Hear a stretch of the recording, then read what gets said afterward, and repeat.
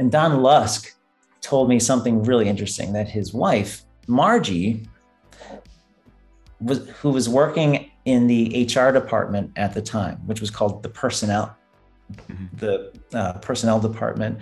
She was working right under this guy named Hal Adelquist, and he shows up in the book. Hal Adelquist basically became the anti-union witch hunter for the Disney company. He also had been at Art Babbitt's wedding because his wife and Babbitt's wife were best friends. And so they vacationed together. So they had this personal tie. And now he's like trying to like hunt unionists. And when the strike is over, it was rumored that he kept different files for the staff who were once strikers and who were non-strikers. So Don Lusk says, at age 101, he tells me that Margie, his wife, who's deceased, told him that all the staff were separated in the files from strikers and non-strikers, and the people, whenever it was time to lay someone off, the people who would be first to be laid off would be the ex-strikers. And I was like, that's interesting, and that's totally something that could be made up, right? Yeah. There's no way to prove that.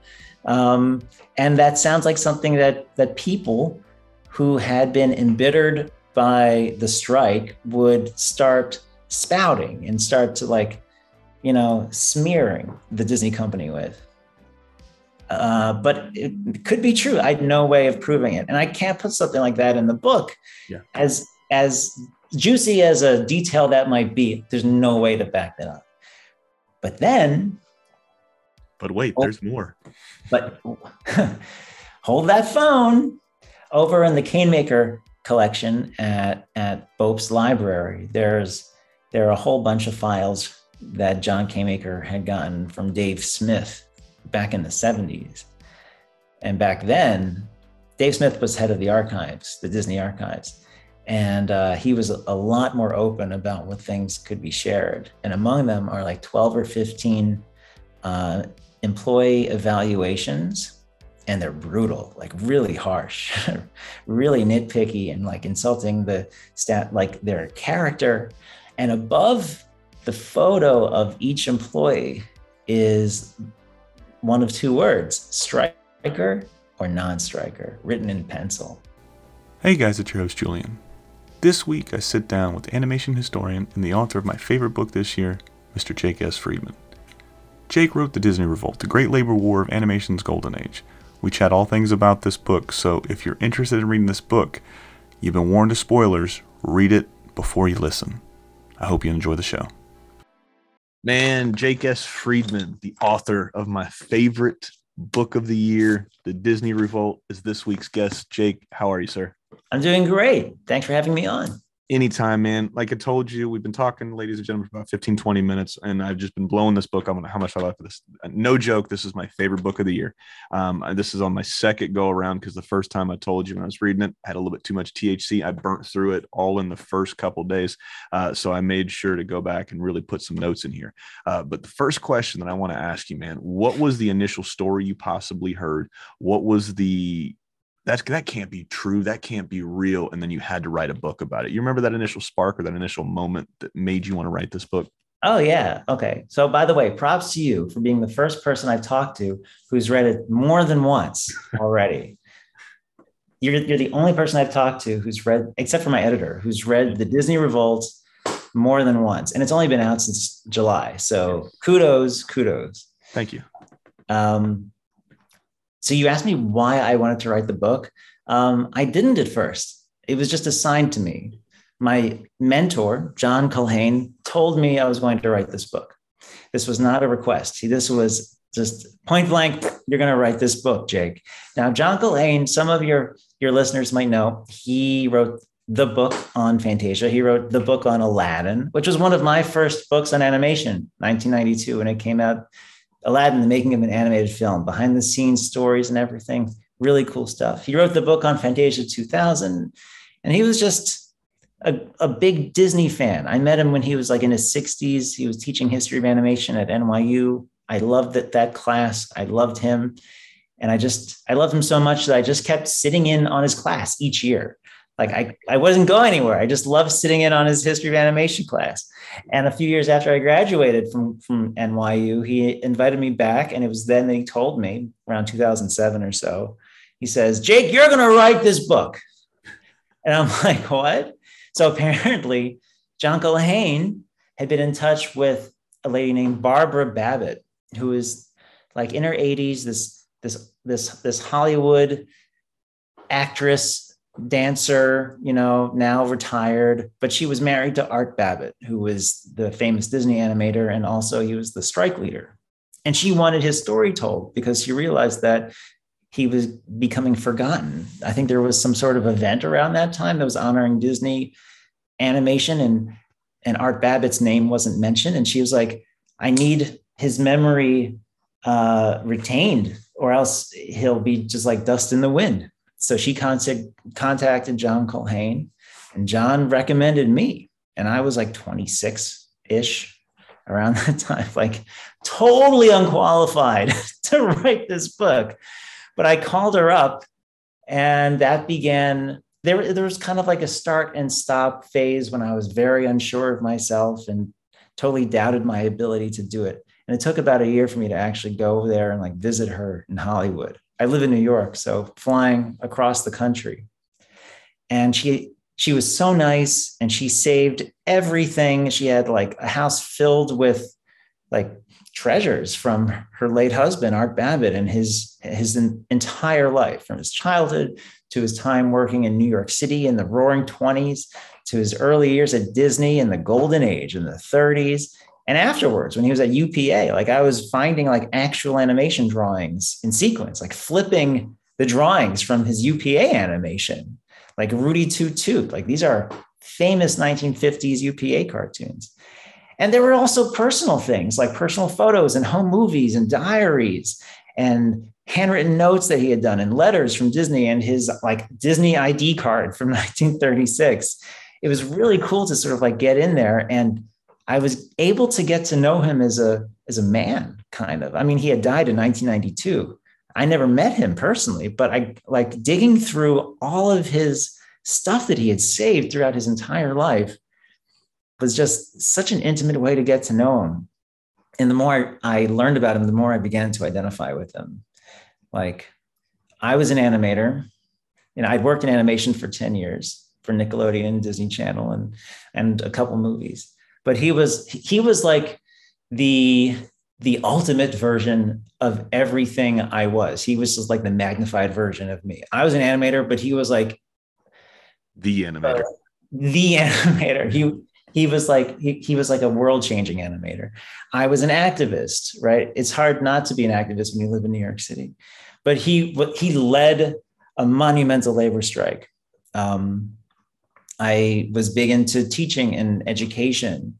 I think I started I taught like animation to some like kids after school. And I taught my first animation history class for college when I was 29. And he really began teaching animation and like leading animation education programs while at Disney. And then after, he was like the first teacher of animation back in the early 50s before anyone was teaching it in college. And then at Richard Williams Studio, he taught all those animators who ended up becoming the Who Framed Roger Rabbit animators. So like everything that I identified as qualities about myself in this realm, he was that times 1,000. So I'm opinionated, but he was super opinionated, and I can be stubborn. And he was like so stubborn that it created this high drama between him and Walt Disney. He sued Walt Disney twice at the same time, and they almost got in a fist fight in a parking lot. I mean, like this is a guy who thrives on drama. He just creates it wherever he goes. That made him so interesting to write about and research about. If he was just a humdrum, ho-hum sort of guy, there wouldn't have been a lot of momentum in the book, but he was just a firebrand. There was like something lighting him up from the inside. And if it wasn't contained, it was going to destroy everything in his path. This is such not a loaded question, but it's a very dumb question. How difficult was it writing this book? Obviously, you've got firsthand to an extent with Barbara, and you're going through all of this stuff. You're seeing the stuff that he had, the stuff she saved, everything from his life. How difficult was it separating yourself from him and trying to write this book as far as, I don't want to say an unbiased way, but I mean, how difficult was it to separate you from art and to write this book? Well, I knew I didn't want to make him the hero Mm-hmm. because it's never as simple as good versus evil. Yeah. Um, I don't think it's a big secret to say that I'm coming at this with a respect for unions and a respect for labor. And I think that there are ways to do it in a way that produces a very healthy after effect and a very healthy relationship with your employer. Art Babbitt did it in such a way that his relationship with Walt Disney afterwards was totally shattered. Like it just exploded. It blew up in his face. Not so with some other employees who were much more mild-mannered during the strike. They ended up having long careers at the Disney studio after the strike, but not Art. Art, he was just super combustible. And so I knew that I wanted to write something that wasn't good and evil, but it was about like a human relationship. I think I received the advice, and I pass it along to anyone who's listening who likes to write, that the story is not the story. The characters are the story. Mm-hmm. And this is true if you're writing a screenplay or if you're writing fiction or if you're writing nonfiction, like I did. So the story is not the Disney strike. That's what it says it is. But the story is really Walt Disney and Art Babbitt and how this came to be and who they were. So I spend the first, 3 chapters talking about how Walt developed his opinions in politics and stubbornness and stuff, an anti-socialist stance. And I spent a couple chapters on how Art Babbitt became rooted in creativity like Walt Disney, but also rooted in his own opinions. And there are so many similarities between the two. Like they will stand so solid for their beliefs. They will be unwavering. And they believe in creativity and they believe in this common dream of animation as an art form. And at the time, it wasn't considered an art form by everyone. I mean, it was considered like a way to get rich quick by folks like Paul Terry, who Babbitt worked for, and other people who were just like churning out quantity over quality, right? People who were releasing films 3 times as fast as Walt and 10 times as crappier, right? Because people would watch anything at that time and theaters would buy anything. So Art believed in something more, in animation as a true art form, as did Walt. And so they were kind of like, they were totally aligned and they were very congruent for a long time. And I describe in the book how Art Babbitt really became like Walt's secret weapon. He was the most significant artist at the Disney studio, just for all the innovations he brought in. He was able to get keys to unlock all of these mysteries. Like, how do you animate a realistic moving cartoon character? Not traced, not rotoscoped, but how do you use realistic movement to inform your animation? And Babbitt had a film camera, and he would film his friends, and he would film his girlfriend, who became his wife, who was the model for Snow White. Yeah. And he used that to inform his animation. And they were like, oh my God, this is how we'll animate Snow White. People were like, how do we add personality in animation? Art Babbitt was reading a lot about this new thing called method acting, which Hollywood was going nuts over. And he wrote this character, this like character synopsis, this character analysis of Goofy, sort of like get into his mind. And that was the key that unlocked personality animation. For a while, Disney animation, the quality was kind of like head to head with Fleischer and a bunch of other studios in the early 30s, but they just like exploded through the roof in artistic style. That's because Art Babbitt brought an art school into the Disney studio, and the art teacher, Don Graham, into the Disney studio, because he knew the value of like figure drawing classes and knowing how to draw anatomy. Mm-hmm. And that started this whole in-studio art school. So he's responsible for all of these things. And he was like the lead animator on all of these major characters, like the Queen in Snow White, Geppetto in Pinocchio, a bunch of dancing flowers and thistles and mushrooms in Fantasia. And he was just a really talented animator on top of all that. And he was the father of Goofy. If Freddie Moore is the father of Mickey Mouse, and Norm Ferguson is the father of Pluto, and Dick Lundy is like the person who gave Donald Duck his personality, Art Babbitt is credited for sort of being the person behind bringing Goofy to life. Mm-hmm. So all of those things just heaped on itself to, like, without any question, show that Art Babbitt is the most valuable thing at the Disney studio. And he is so aligned. He was like working overtime. He believed he would work at home on weekends. He just believed in this dream that Walt had. But then he saw that there was a kind of a lack of respect for the lowest employees. And there was this really staunch refusal from the studio to bring in a union, which was really confusing for him at first, because every craft had a union. Screen Actors Guild, Screenwriters Guild, set painters had a union, projectionists had a union, office workers had a union. Like, everyone had a union except for the animation artists. And then one by one, the other studios brought in an animation artist union, and then Disney was the last one. So it was like the studio was like the last holdout for animation unions. The only place where there was any craft that didn't have a union.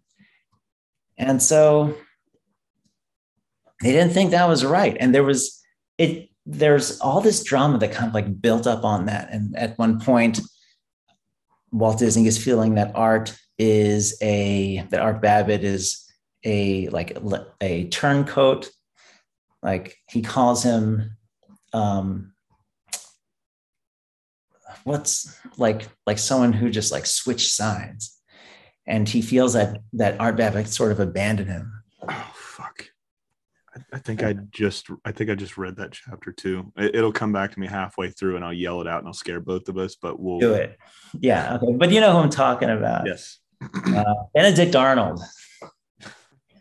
So Walt Disney's like, well, Art Babbitt's a Benedict Arnold. And Art Babbitt's like, Walt Disney is using us as stool pigeons. Like, everyone's resenting everyone else. And in the middle is the vice president of the company, who is trying to placate the unionists, but also his goal is to make Walt happy, because if he can make Walt happy, he's going to secure his position at the studio. And he kind of plays into Walt's fears and like leans into his biases. And instead of trying to really mediate, he just he makes things worse. This guy, this vice president, whose name is Gunther Lessing, and he factors big in this whole story. That he does. And I'm rereading the second part where his role, this book seems like a telenovela, or it seems like the what would my granny call them? Her stories, the soap opera. The daytime dramas, the soap operas and stuff like that. This is what this reminds me of. This is like all of these big bombastic characters are coming in. Like you said, it's not about the strike. It's about the characters about this. Right. And one thing I wanted to circle back to that you had mentioned, you talked about those first 3 chapters where you're highlighting both Art and Walt. Yeah. What I thought was so interesting, I'm so glad I remember this, because I had this thought a few weeks ago and I'm like, fuck, I hope I remember this. You made a distinct, I guess, choice to call them both Arthur and Walter. Why was that? Walt. Well, I call him Arthur until he starts going by the name Art Babbitt. So while he's a youth, mm-hmm. and he's going by Arthur, I'm calling him Arthur because his dad is still in the picture, right? Okay. And then when he goes out on his own, and he's only 16 when his dad has that tragic accident, yeah. And then Art Babbitt has to become sort of the main breadwinner for the family. So when he goes on his own to become that breadwinner, like he never went to school after the age of 16, just as like Walt Disney never went to school after the age of 15 or so. And both knew what it meant to work hard. Like their work ethics were insane. So yeah, after he decides to create like a business for himself and go out and like be like a working man at age 16, I call him Babbitt because that's the name that he goes by, even though his name is Arthur Babitsky. Yeah. I started calling him Babbitt at that point. And that's also the time when his dad kind of like fades into the background. And as for Walt, he's Walter until he goes into the army. Yeah. And then when he comes back, he starts going by Walt. And that's when I started calling him Walt. Now, the only reason I asked that is because I figured that's what it kind of was, but I had this opinion, or not opinion, I had this thought, like maybe it was them becoming the person that they were ultimately going to be, if that makes any sense, right? So you start out, if your name is Richard, right, but you like going by Dick for some reason, Dick Williams, since we talked about Who Framed Roger Rabbit earlier. Okay. I don't really like that, man. You guys called me Richard as a kid. You know, I'm my own man. So that's what I thought it was. It was them becoming, like I said, that person. Or I'm not longer Walter. You can't call me Walter anymore. It's Walt, man, because Walter is my dad's name. Not really, but Walter was my dad's name. You can call me Walt. So that's what I figured it was kind of going that way. But I'm glad you broke it down for me, because that was one of the first thoughts I had.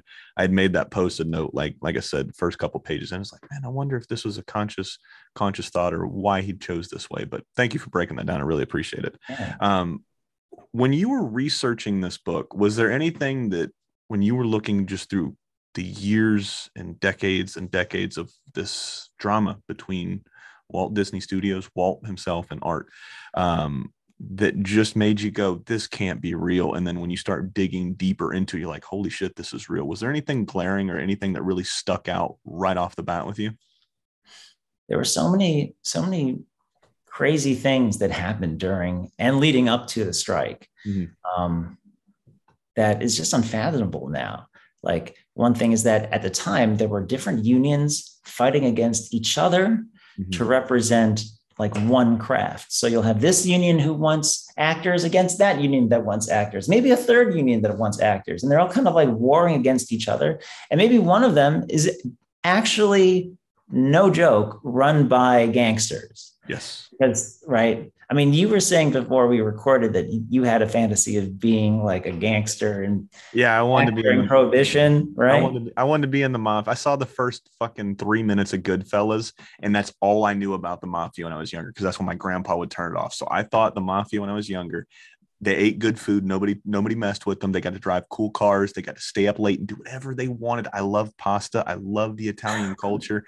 I took 4 years of Italian in high school, so I didn't have to watch The Godfather in subtitles whenever they would speak Italian. That's the only reason I took it. So I was super deep into this, and I never knew the dark side of the mafia until I went a little bit further than those first 2 minutes of the Goodfellas. I didn't mean to cut you off, but yeah, I had goals or dreams when I was younger being in the mafia until I found out what it really meant to be. Well, I think, for people who find that fascinating, the idea that you have like an Al Capone gangster who's a main player in this story, I think that's something that's really something you can really sink your teeth into. And it's so interesting that at the time, Prohibition is over, alcohol becomes legal, the mafia is looking for the next big score, and unions are brand new and they have very few regulations because they're so new. And so it was kind of like a seamless transition for them. Like, they were like, oh, this came up at the right time, just as Prohibition's ending, we have unions forming. If we control a whole bunch of, let's say, movie theater projectionists, we can go to the guy who owns the theater and say, I'm going to stop your workers from showing movies unless you give me $20,000. And maybe give them like a 2-cent raise, but more importantly, give me the $20,000. And so that's what a lot of these gangsters were doing. And Willie Byoff became like the king of being able to do this, mostly because he had the Al Capone syndicate backing him up.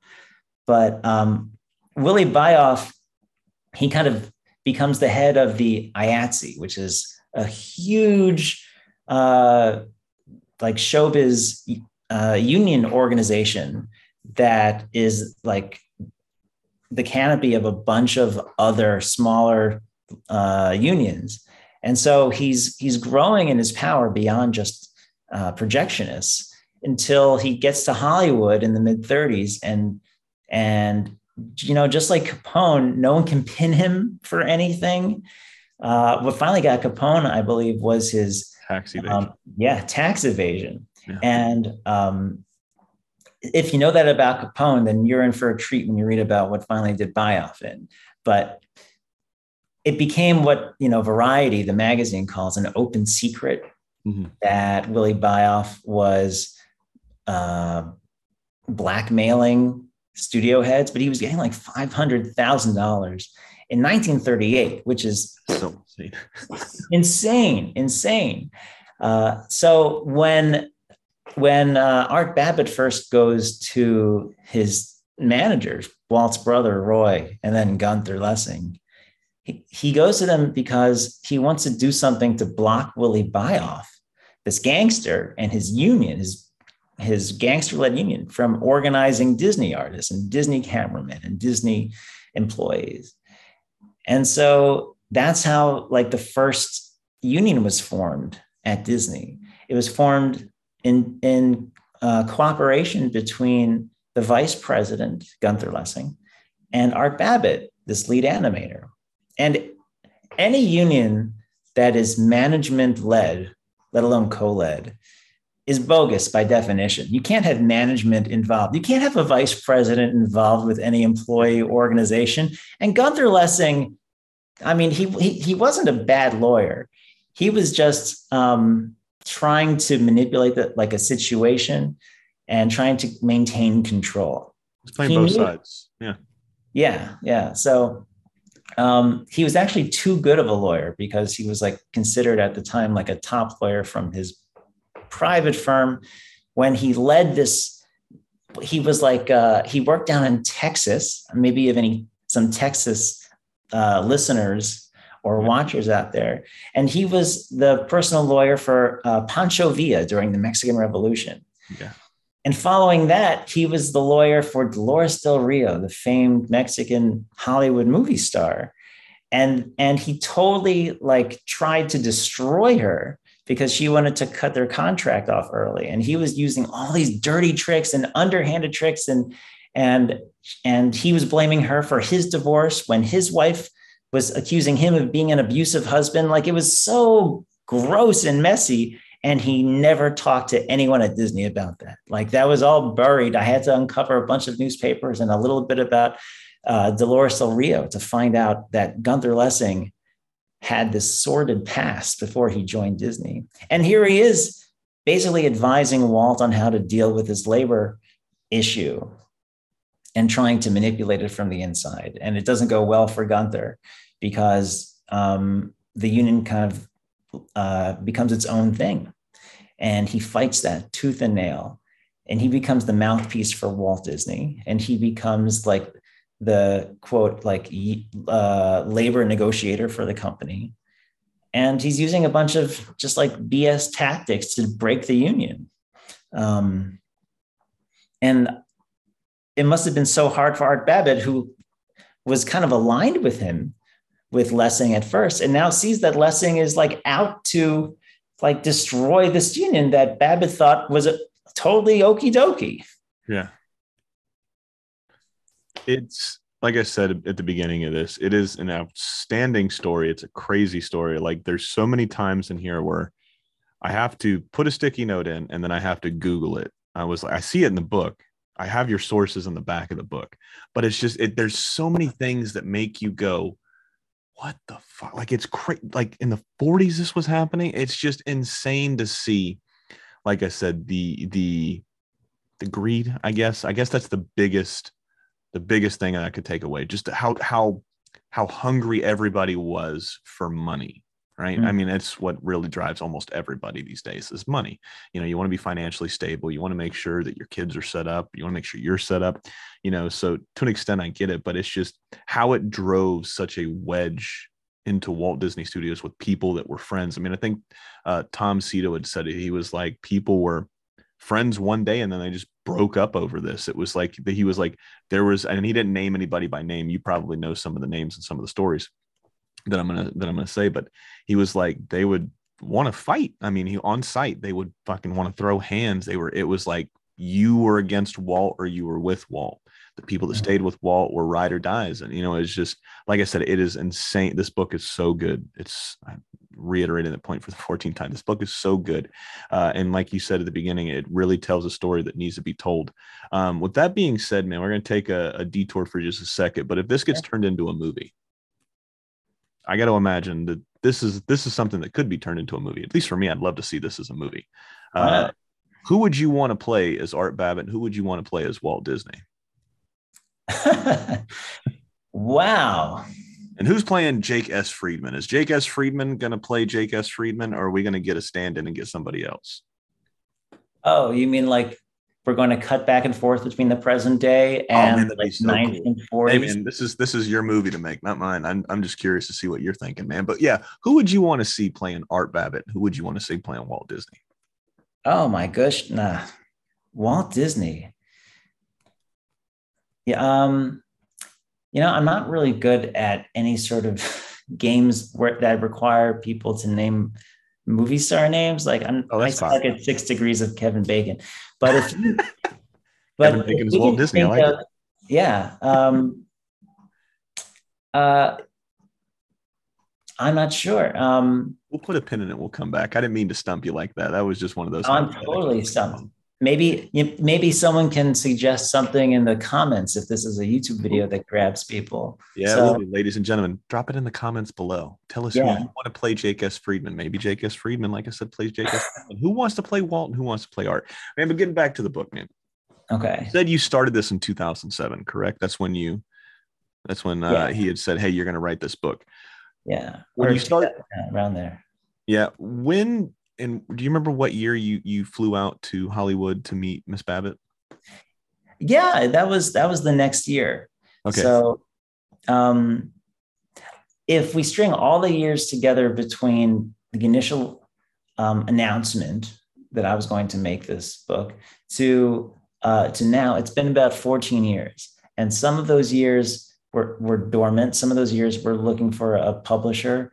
I kind of had to part ways with one agent, and I spent the pandemic getting a new agent, and shortly thereafter got a decent publisher in Chicago Review Press.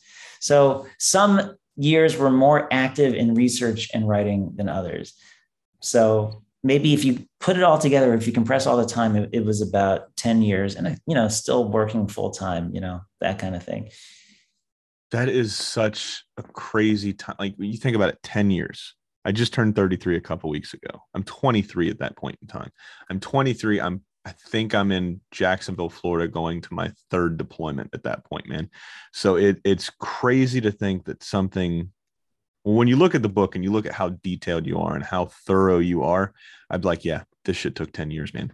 But was there any point in time in this book where when you were collecting the data and you were writing the stuff that you didn't want to do it anymore? I got to imagine there's probably some hard days in there in that 10 year time frame. But do you remember any time where you're just like, fuck, I don't want to do this anymore?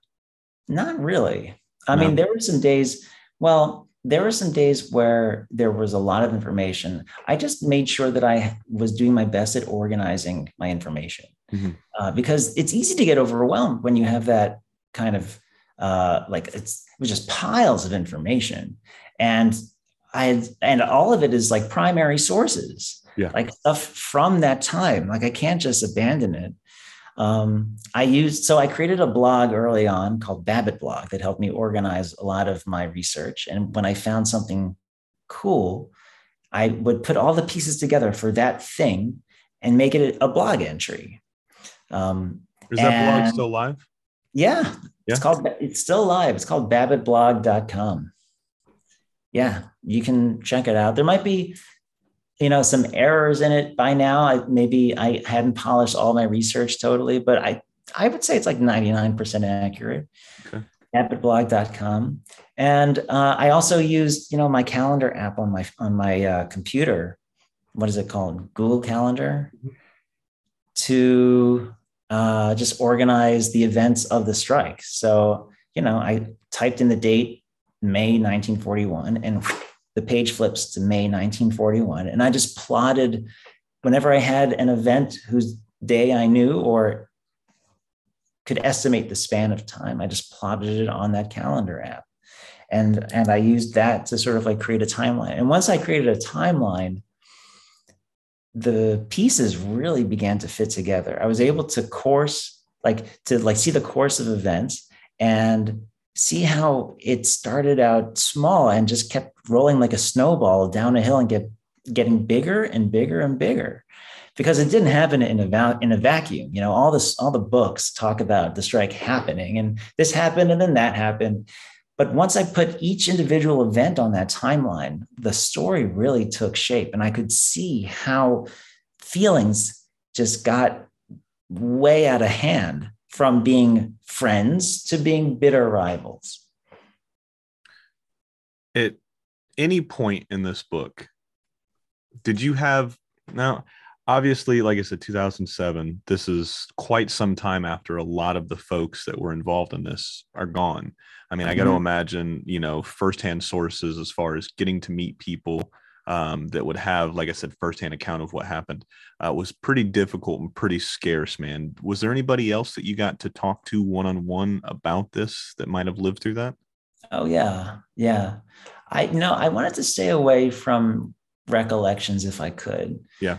Because we're talking about memories 60 or 70 years after the fact.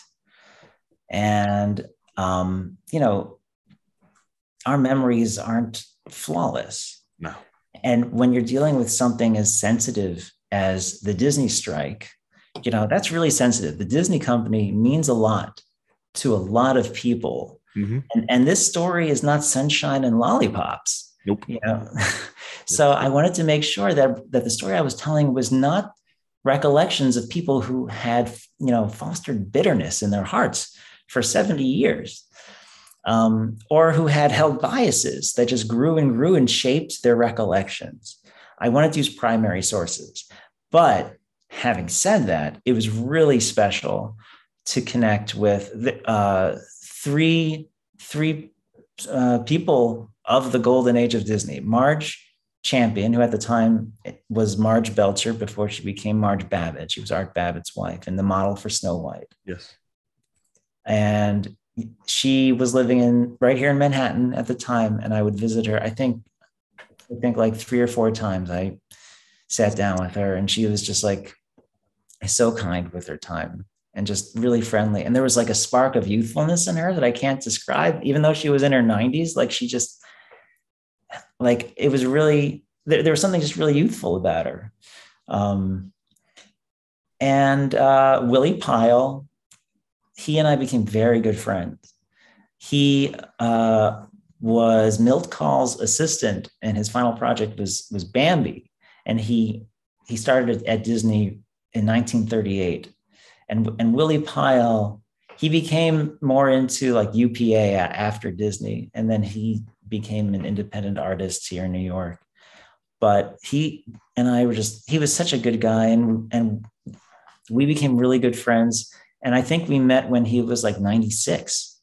And when he died like 7 years ago, I think he was 102, and he was sharp as a tack the whole time. Wow. And I would call up, "Hey, Willie, what you doing? Can I come over?"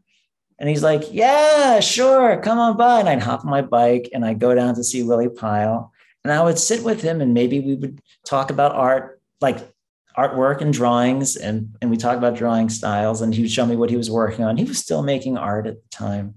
And we would talk about the strike sometimes, and we would talk about Disney sometimes. And I always had my audio recorder just catching whatever stories he had to share.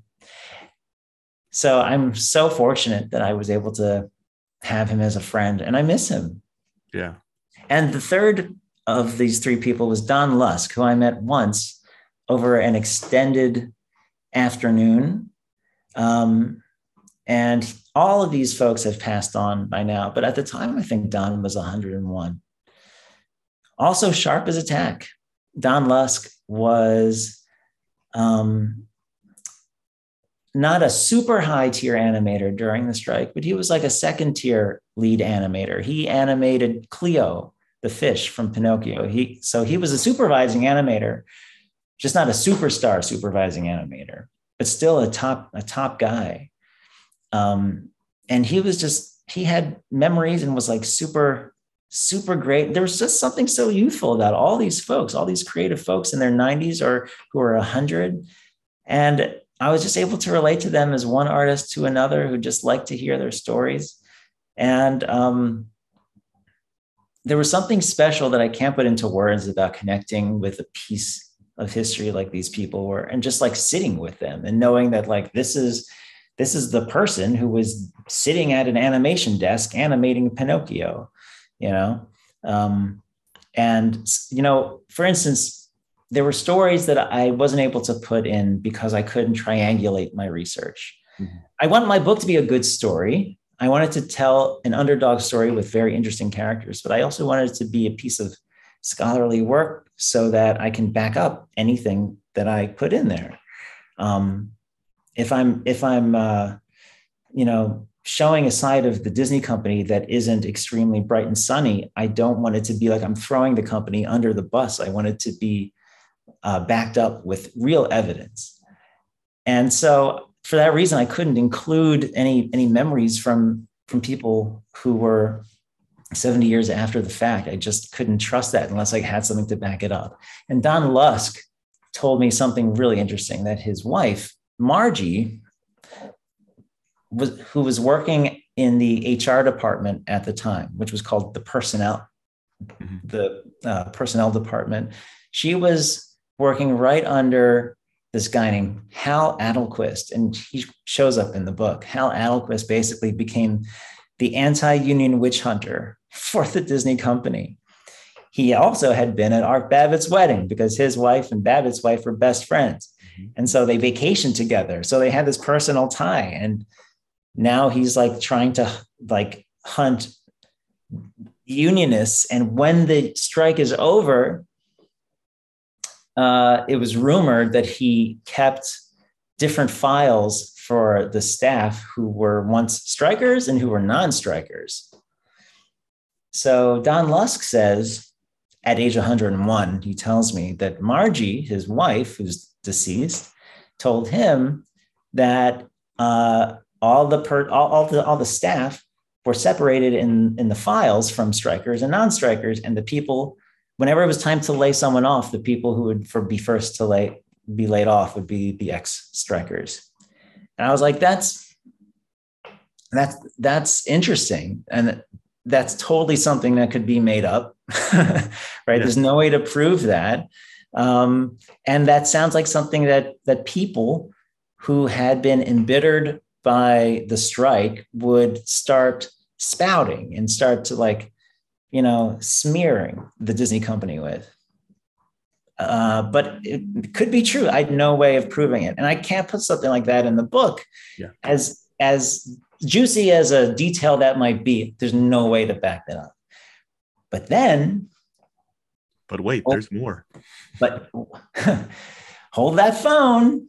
Over in the Canemaker collection at Bope's library, there are a whole bunch of files that John Canemaker had gotten from Dave Smith back in the 70s. And back then, Dave Smith was head of the archives, the Disney archives.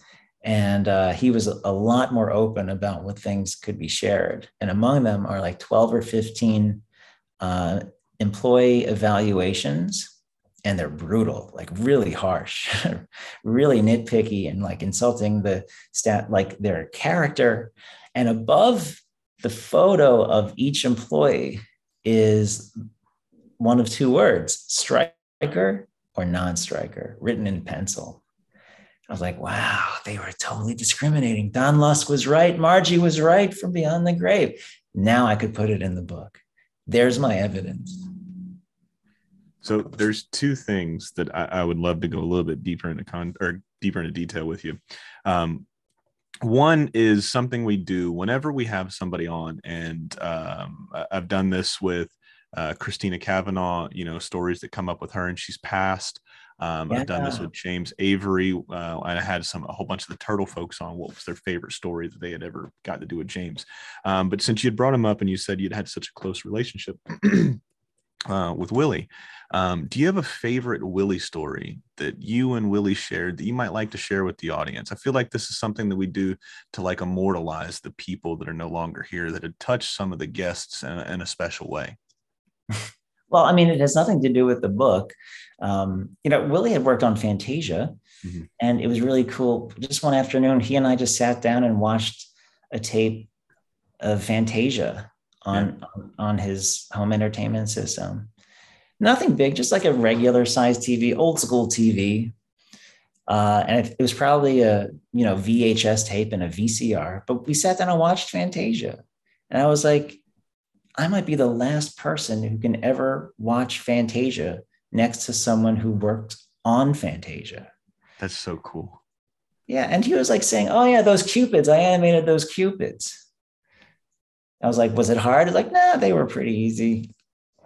And he was just like rapt. His attention was totally focused during the whole thing. He was enjoying it. And then watching the credits, he was like, then like the memory started to come back when he started to see the credits roll. He's like, oh yeah, I didn't know so-and-so worked on this.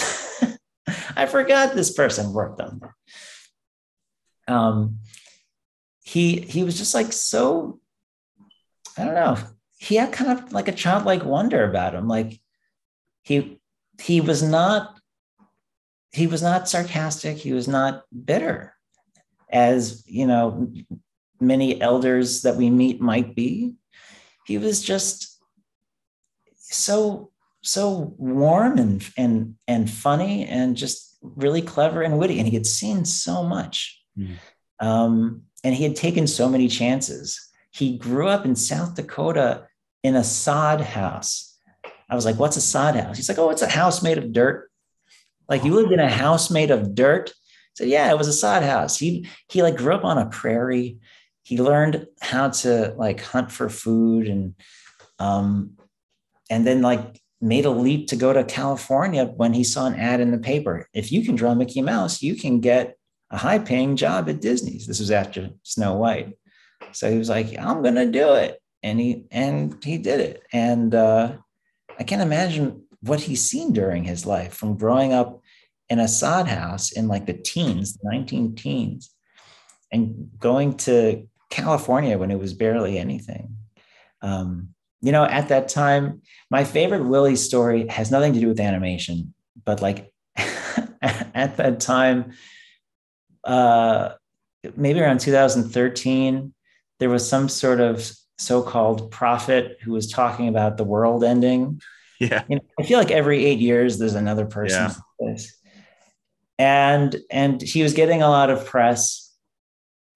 And I turned to Willie and I said, hey, Willie, what should we do if the world is going to end? And he said, guess I should put on my hat.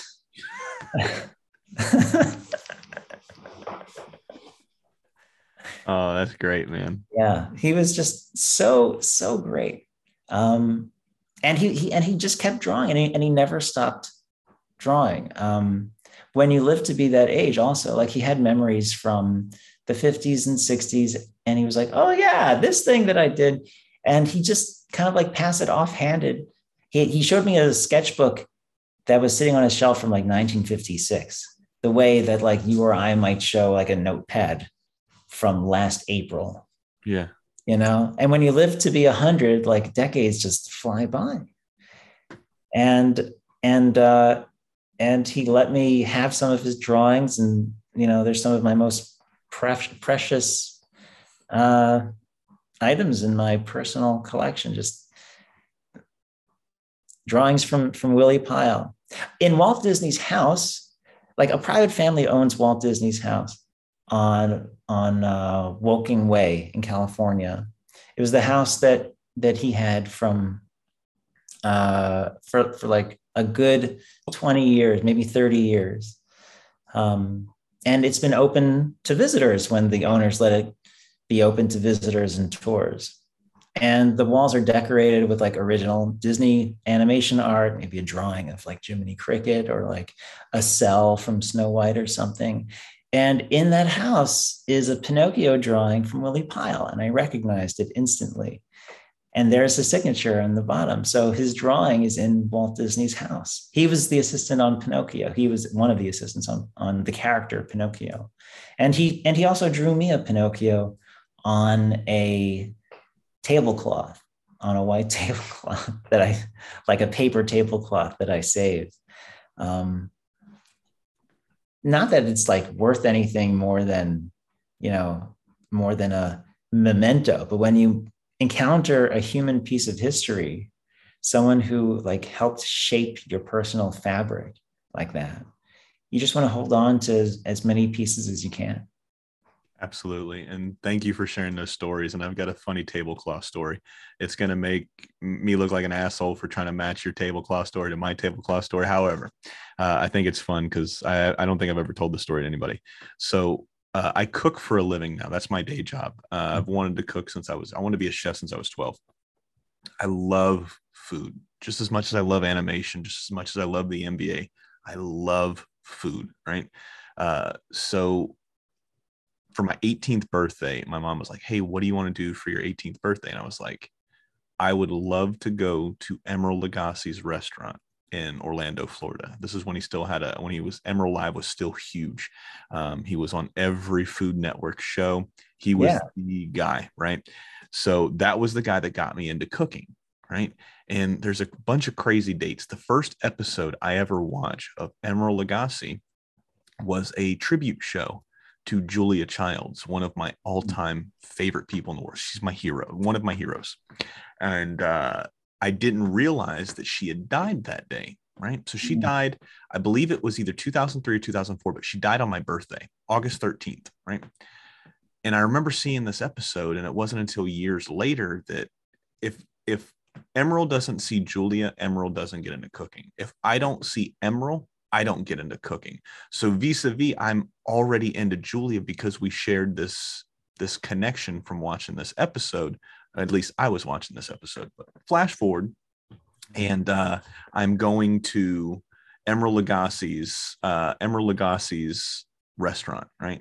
My brother-in-law is there, my sister's there, my mom's there. We're all enjoying it. I get taken back in the kitchen. I'd never seen a professional kitchen before. So the chef is the biggest fucking person I've ever met in my life. He was 6'8". He was like 270, 280 pounds. He was huge, right? And I'm 6'2", but he was a huge person. And I'm looking, I'm like, dude, how do you function being this big? He was like, well, I got to walk through a lot of these doors sideways because everybody else is so small. These doors are only so big, because he played football or some shit like that. And he was a sports guy before he got into cooking. So when I'm doing the tour, my brother-in-law is sitting there, right? And they're completely out of their depths with food. They don't give a shit. Like, it's like calories in, calories out. They don't fucking care if it's a peanut butter and jelly sandwich or if it's a creme brulee. They don't give a shit, right? So while I'm away, getting the tour and stuff like that, I come back, and then, we finish eating. I can tell you the meal I had, the dessert I had. I can tell you what I was looking. That experience is just ingrained in my head. That'll never leave me at all. So as we're leaving, my mom's paying the bill and she's asking me, should you have a great time? And I was like, this is awesome. This is what I want to do for the rest of my life. Right. So my brother-in-law, his name is James. So he comes over, he's like, hey, I got something for you. I was like, well, what'd you get me? He's like, no, we got to do it outside. Right. And I was like, okay. So he opens up like his little hand. He's like, you see that? And I was like, yeah, it's a white towel. He's like, yeah, it's an Emeril napkin. He's like, I took it for you so you can have this as a momentum or whatever it's called. I don't know. Just, he's like, you can put this into your collection or whatever. And I was like, that's kind of weird. I don't have any tablecloths collection. He's like, it's not the point. You're not getting what I'm getting you. He's like, this is your guy. He was like, this is what I'm giving you for your birthday. I was like, you stole something. He was like, dude, just fucking take this tablecloth that I gave you, man. It's to symbolize you. He's like, you'll enjoy it 10 years down from the road. So the year that they go to close, Emeril Lagasse's restaurant closes in Orlando. It's down there in the Universal City Walk. It closes a couple years ago. I think it closed either right at the pandemic or right before the pandemic. And I have this tablecloth or this napkin with me, right? I still have this white fabric napkin. And then I hear they're closing. So I take this napkin with me because we've got tickets to Universal and Islands of Adventure every year. I take this napkin with me and I take it into Emerald's restaurant. And they're, breaking everything down. They're starting to close down. They've got a couple more services before the restaurant closes. So I go up to the hostess. I'm like, look, this is going to sound really weird, right?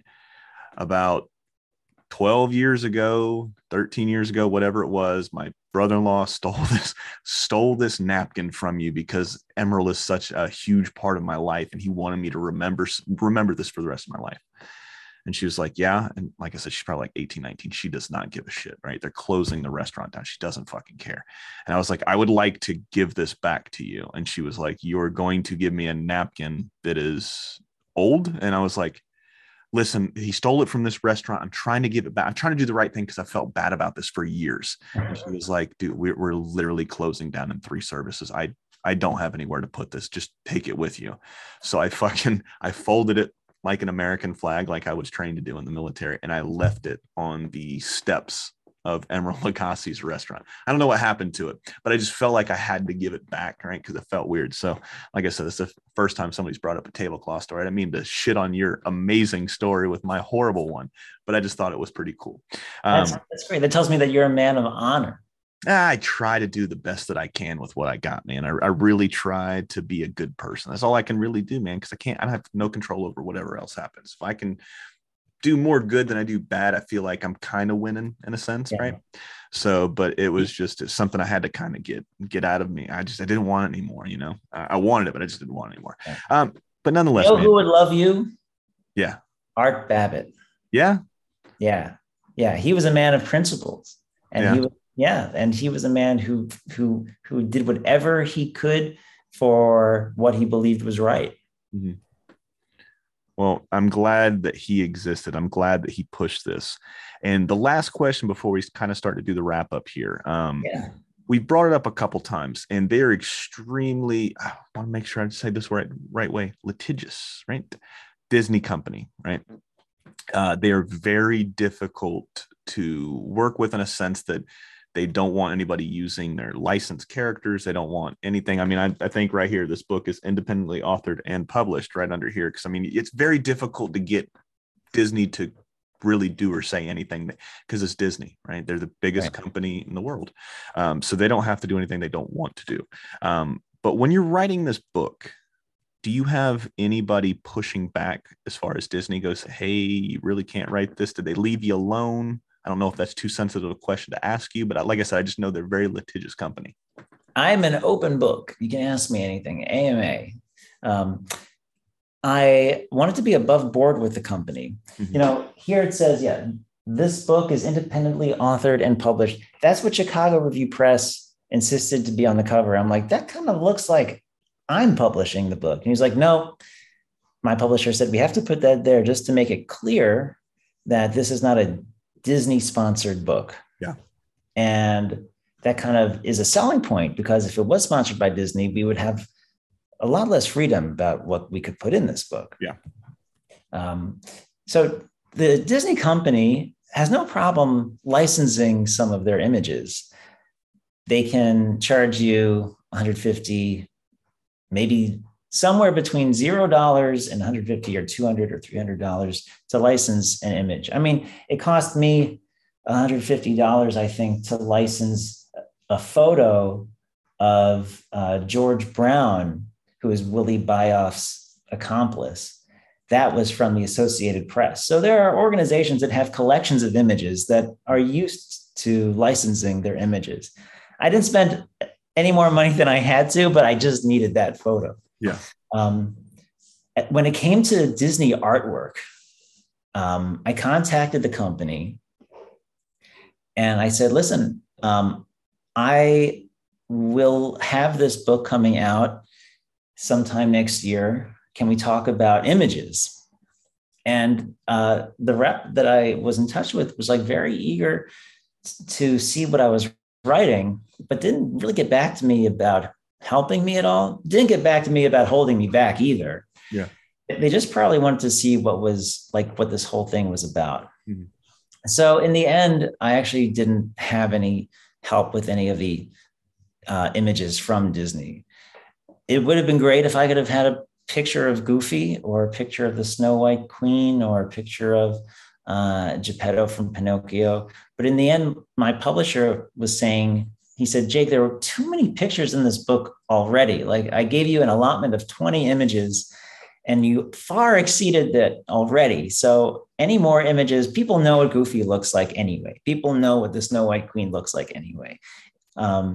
If not, then they won't be picking up this book to begin with. I said, okay.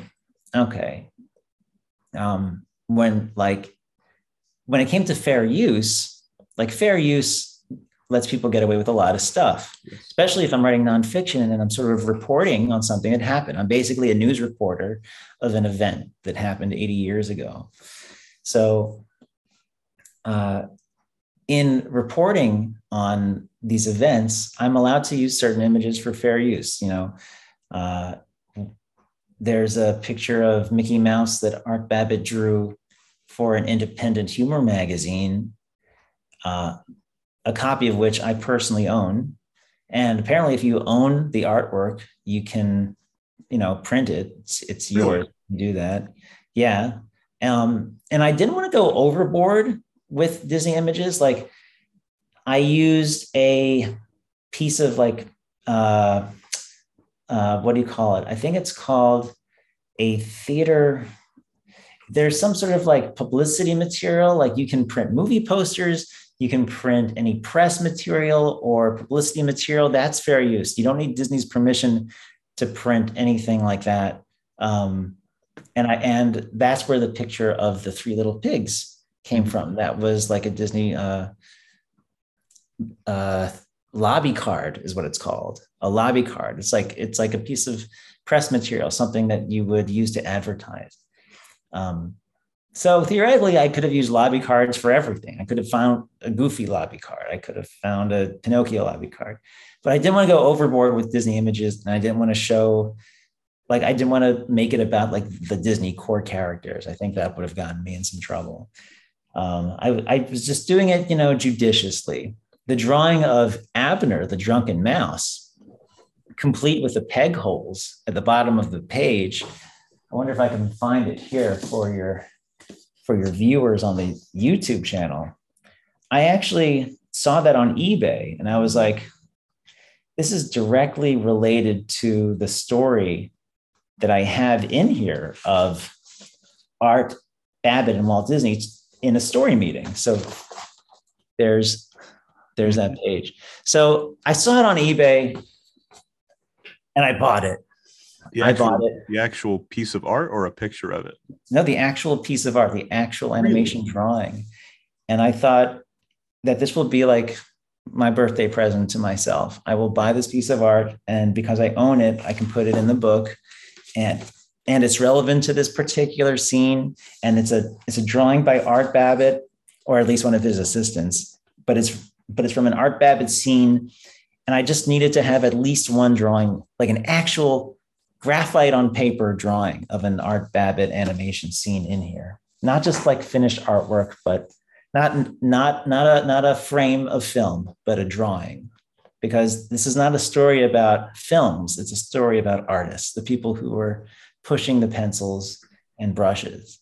So I that's how that got in, but everything was fair use. I got no pushback from Disney. I got no active help from Disney. They were just sort of on neutral ground, like they were Poland is what they sounded like. Yeah. Or okay. Better. Yeah. Yeah. And yeah, I don't want to be sued by Disney because, as I said, I have a relationship with the company. I had already written a book about the Disney afternoon for Disney Editions. COVID kind of put a big pause on that right before the pandemic hit. Like we were almost ready to go to print. And then suddenly everything was closed. We were like a couple of months away from final edits on that Disney afternoon book. And so it's still on a shelf somewhere, on a digital shelf somewhere. And if any listeners are curious about the Disney afternoon book, I was told that it is forthcoming. I cannot say when, though. I don't know when. Like, if anyone wants to know, I guess I'll announce it on my Twitter, and Instagram, because people are just as eager as me to find out when the Disney Afternoon book is coming out. So find me there. Find me on at Jake S. Friedman on either of those things, and you'll be the first to know. Beautiful. I'm looking forward to that one too. And like I said, we're winding down here, and there's a couple questions that we like to end everything with. Yeah, shoot. So if you had a Mount Rushmore, you got four people, right?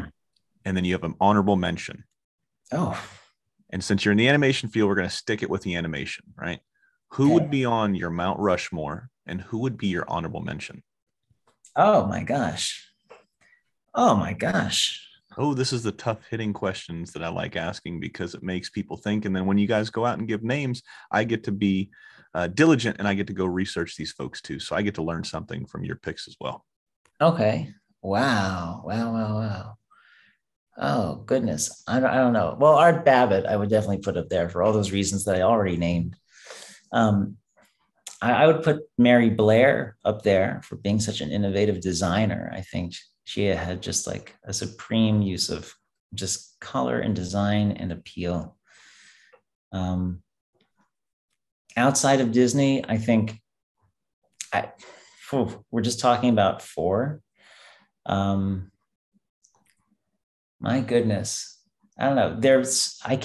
I can't go beyond. No, I refuse. There's so many. I'm thinking of like over at Warner Brothers. There's like Tex Avery and Chuck Jones and Bob Clampett, and like over at MGM,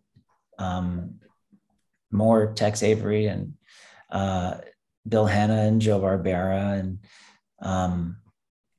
even Walter Lantz gets some love. I think Winsor McKay definitely actually probably deserves to get up there.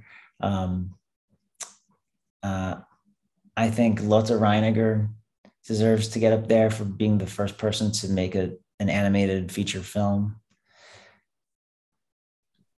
I think, we can travel to Europe and we can travel to Asia, and we can name all of these like innovators in animation. I think Miyazaki deserves a place up there.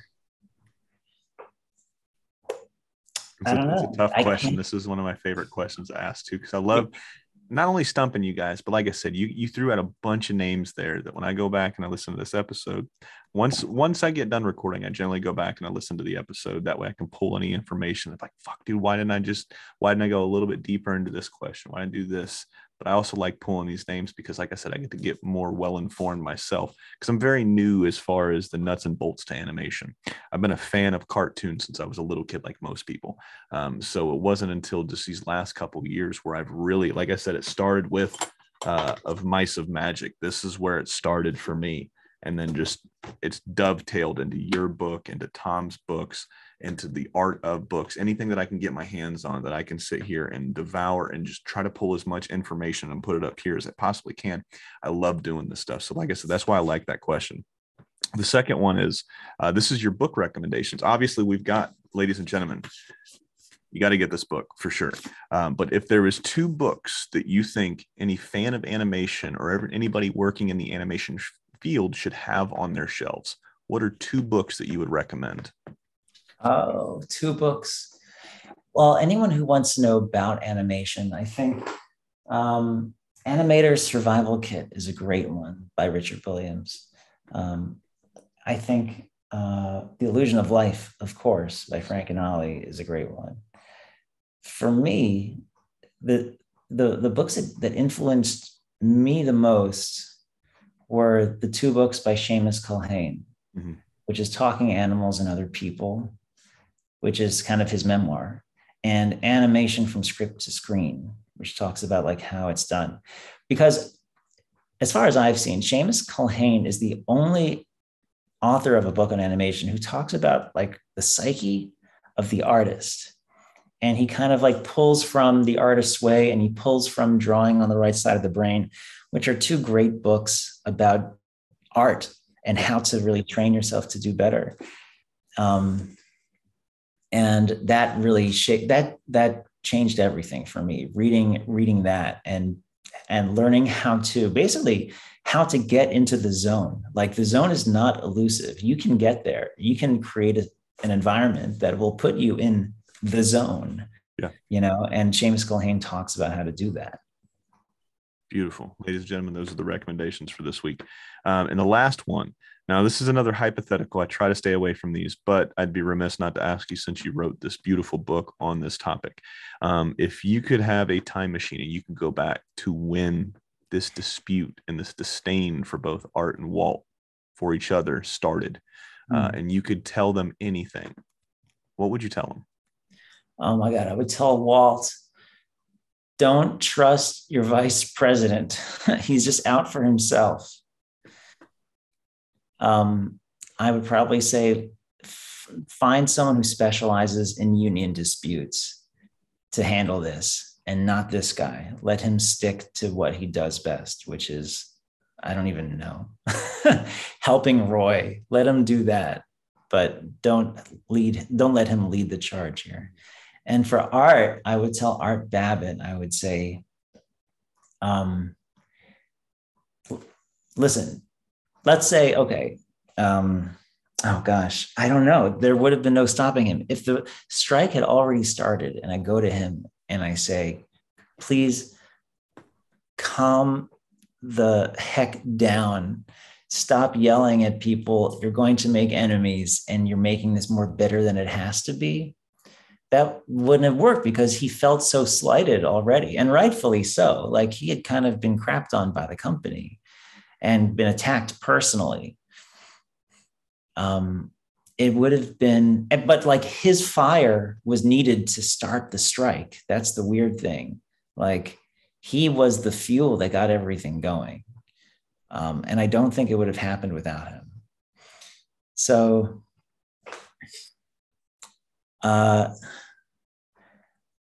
I think I still would have tried to listen. Writing a book like this is kind of like going in a time machine. And I really wanted to replicate that experience for my readers. I wanted you, Julian, to feel like you were like walking into 1941, like you were wearing your spats and fedora and you were there with those guys. Yeah. And I'm curious, what would you have said to Art Babbitt at that time? Dude, I don't know, because there's so many similarities that I see in myself that I see in him. I'm extremely stubborn. I'm very quick to admit when I'm wrong, and I'm very quick to admit when I do not know something. However, if I have something like Art had it here, I will die on a hill if I think that the way I'm thinking is right. It's just there's no other option. I will die on that hill. So I don't think there's anything that I could have said to him while it was in the heat. Maybe if I had, if I'm armchair quarterbacking it and saying, if I could go back a week before it really hit critical mass or really hit the nuclear option, I'd be like, hey man, you're really going to regret this. I'd pull Walt and both Art in there. Like, look, there's so many things that are similar. Walt, you want what's good for this company. Art wants what's good for this company. That's why he's working so long. That's why he's working so many hours.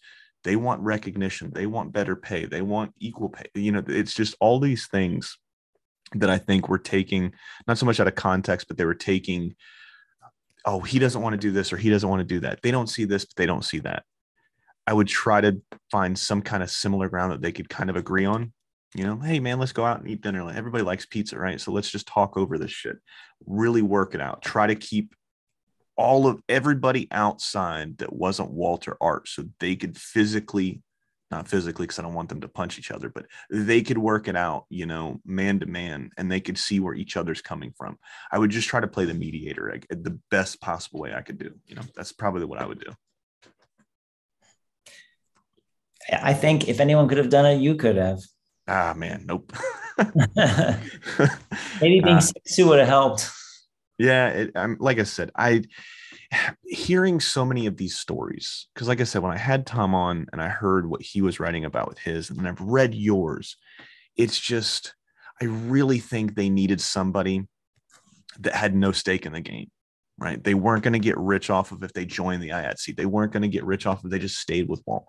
I really think they needed somebody that had no vested interest in either side to really say, hey, you guys both want to do best you can do with the art, with the pictures, with the animation. You guys have the same goals. You're just, it's like the political spectrum, right? I try not to get political, but there's a lot of politics in this book, so it's topical.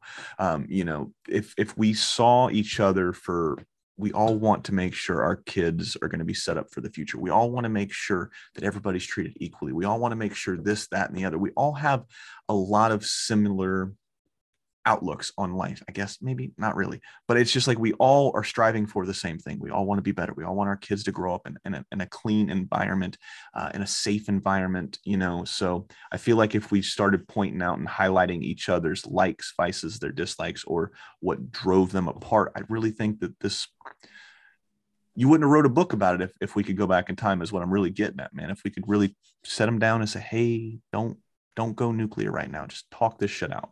That's the way I think. I mean, it's a lot of word vomit there, but you know, it's really sad seeing this type of stuff, seeing Art Babbitt, essentially what you were saying earlier, you know, I don't think I'm putting words in your mouth, but kind of erased from history almost. Right. And I didn't Not know, anymore. not anymore, man. And I didn't really know anything about this entire topic until I posted. You brought up the Illusions of Life earlier, but I posted a picture of me. I've always wanted to buy this book, and then last year I bought the Illusions of Life, or earlier this year I bought the Illusions of Life, and I posted on Jerry Beck's on his Facebook group, Cartoon Research. I'm like, I'm so happy I got this book halfway through it and all this other stuff. And then somebody had put in the comments that, hey, that looks like the revised edition. I was like, well, what were they revised? And he was like, oh, they essentially took out all of Don Bluth, John Palmer, and all that stuff. And I was like, really? And I didn't know anything about that. And this is when I kind of figured out or found out that people like to erase parts of history that doesn't align with what they're really going for. You know, and I didn't know that happened, as naive as that sounded. I didn't know that happened. And then I started asking all these questions for Jerry and Tom, and just a whole bunch of people that were around know this. And I was really blown away. And like I said, the labor strike came up, and then this book came up, and it's a shitty kind of world, man. When you look at this, you know, from an outsider's perspective, it's really, really disheartening. It's really sad at the end of the day, man. So like I said, I'm glad this book is out there. I'm glad, you know, no matter what anybody can say or can do or try to take away from Art Babbitt, like you said at the beginning of the show, man, the father of Goofy, right? He broke that character down from a psychological standpoint. He made that character what it is, you know. So like I said, I'm grateful for your time tonight, man. I'm grateful for this book. Anytime you want to come back on, what was the book you were talking about? Disney Afternoons, is that what you said? Disney Afternoon. That will be out at some point, but we don't know when. But it will be out at some point. It's forthcoming. So stay tuned on the Twitters and the Instagrams to get the deets. Beautiful, man. I'm looking forward to being able to pick that one up too. And I'd love to have you back on anytime you want to come back on and just chat animation. Like I said, thank you again for your time. Thank you again for this book. One more time, where can the fans find you if they want to reach out and say, hey, I love your book, man? Twitter and Instagram, what was your handles? My handle's at Jake S. Friedman, Friedman. Beautiful. And then do you have any websites or anything like that you would like to plug too? Well, if people are into this book or want to know more about the Disney Revolt, they can go to thedisneyrevolt.com, where I just put up a bunch of cool stuff from my research that inspired the book. You can dive as deeply as you want, but there's like a who's who, there's a timeline, and there's a bunch of really cool like courtroom research that shows actual testimony of Babbitt, of Walt Disney, and of like tons of directors, and a bunch of evidence and a bunch of really cool reenactments of actual conversations that happened during that time. That's really cool, man. Like I said, thank you again for your time. He's been Jake. I've been Julian. This has been the What's My Head podcast, and this has been another piece of your childhood. Good night. My guest next week is the co-director of Mulan and legendary Disney animator, Tony Bancroft. Enjoy the teaser. What was it like seeing Mulan out in the wild with a just a whole civilian crowd? They had no animators in there.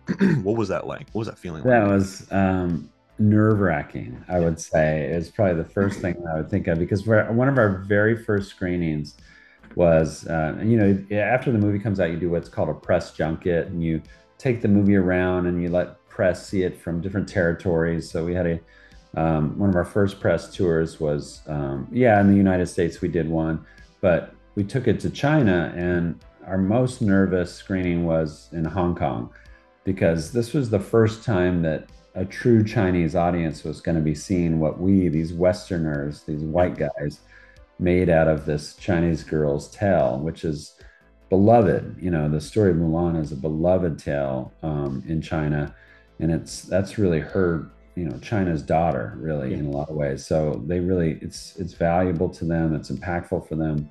They hand it down as a kind of a moral lesson to kids in school. They've done songs about Mulan. I mean, you name it. We saw statues to Mulan in China. So to play it for them, we just thought, oh my gosh, what if they stone us? You know, what if they send us to jail, or they don't let us leave the country without torturing us first? I don't know. I mean, we were just like, you know, this could really go poorly. You know, we have no idea at that point what people are going to think from China. Yeah. Thankfully, it ended well. The lights came up, and there was a huge response after the movie was over. But during the movie, we were like, oh, here comes a funny part, and they wouldn't respond, because they're not really too vocal in China at the time anyway. When they would see funny parts in movies, they wouldn't respond very much. You know, it just wasn't like a US audience where we're more vocal about things and stuff. So we didn't know how it was going to go until the lights came up, and then there was big applause, you know, and we could tell that they really liked it. And since then, that's been the best, really kind of most gratifying audience, and people that have said that they've liked the movie has been Chinese. I have a pastor at my church who is 100% Chinese. And he told me once, kind of took me aside and said, I have to tell you that Mulan was hugely impactful for me in my relationship with my father. And that meant a lot to me. But I remember at an early screening, a father of a daughter came up to me and he says, I didn't think I would ever have, because of Chinese culture and that kind of feeling of you can't really hug your kids or show a lot of affection. He says, I didn't know that I'd be able to ever enjoy, you know, a very emotional connection with my daughter until I took her to go see Mulan. And after that, I felt a freedom to hug my daughter. And he says, wow, we've been hugging, you know, the rest of our lives. And he said, I have a different relationship, a better relationship with my daughter because of Mulan. So thank you. And he was crying. Yeah. You know, so things like that are like, whoa, you just don't know. You just don't know when you're making these films how they're going to impact anyone, let alone the world, or have a cultural impact. It's just, to this day, it's very surreal. Hey guys, thanks for listening. If you're enjoying this podcast, drop us a rating on Apple, Spotify, Google, or wherever you're listening. It helps us out tremendously, and I'll see you guys next week.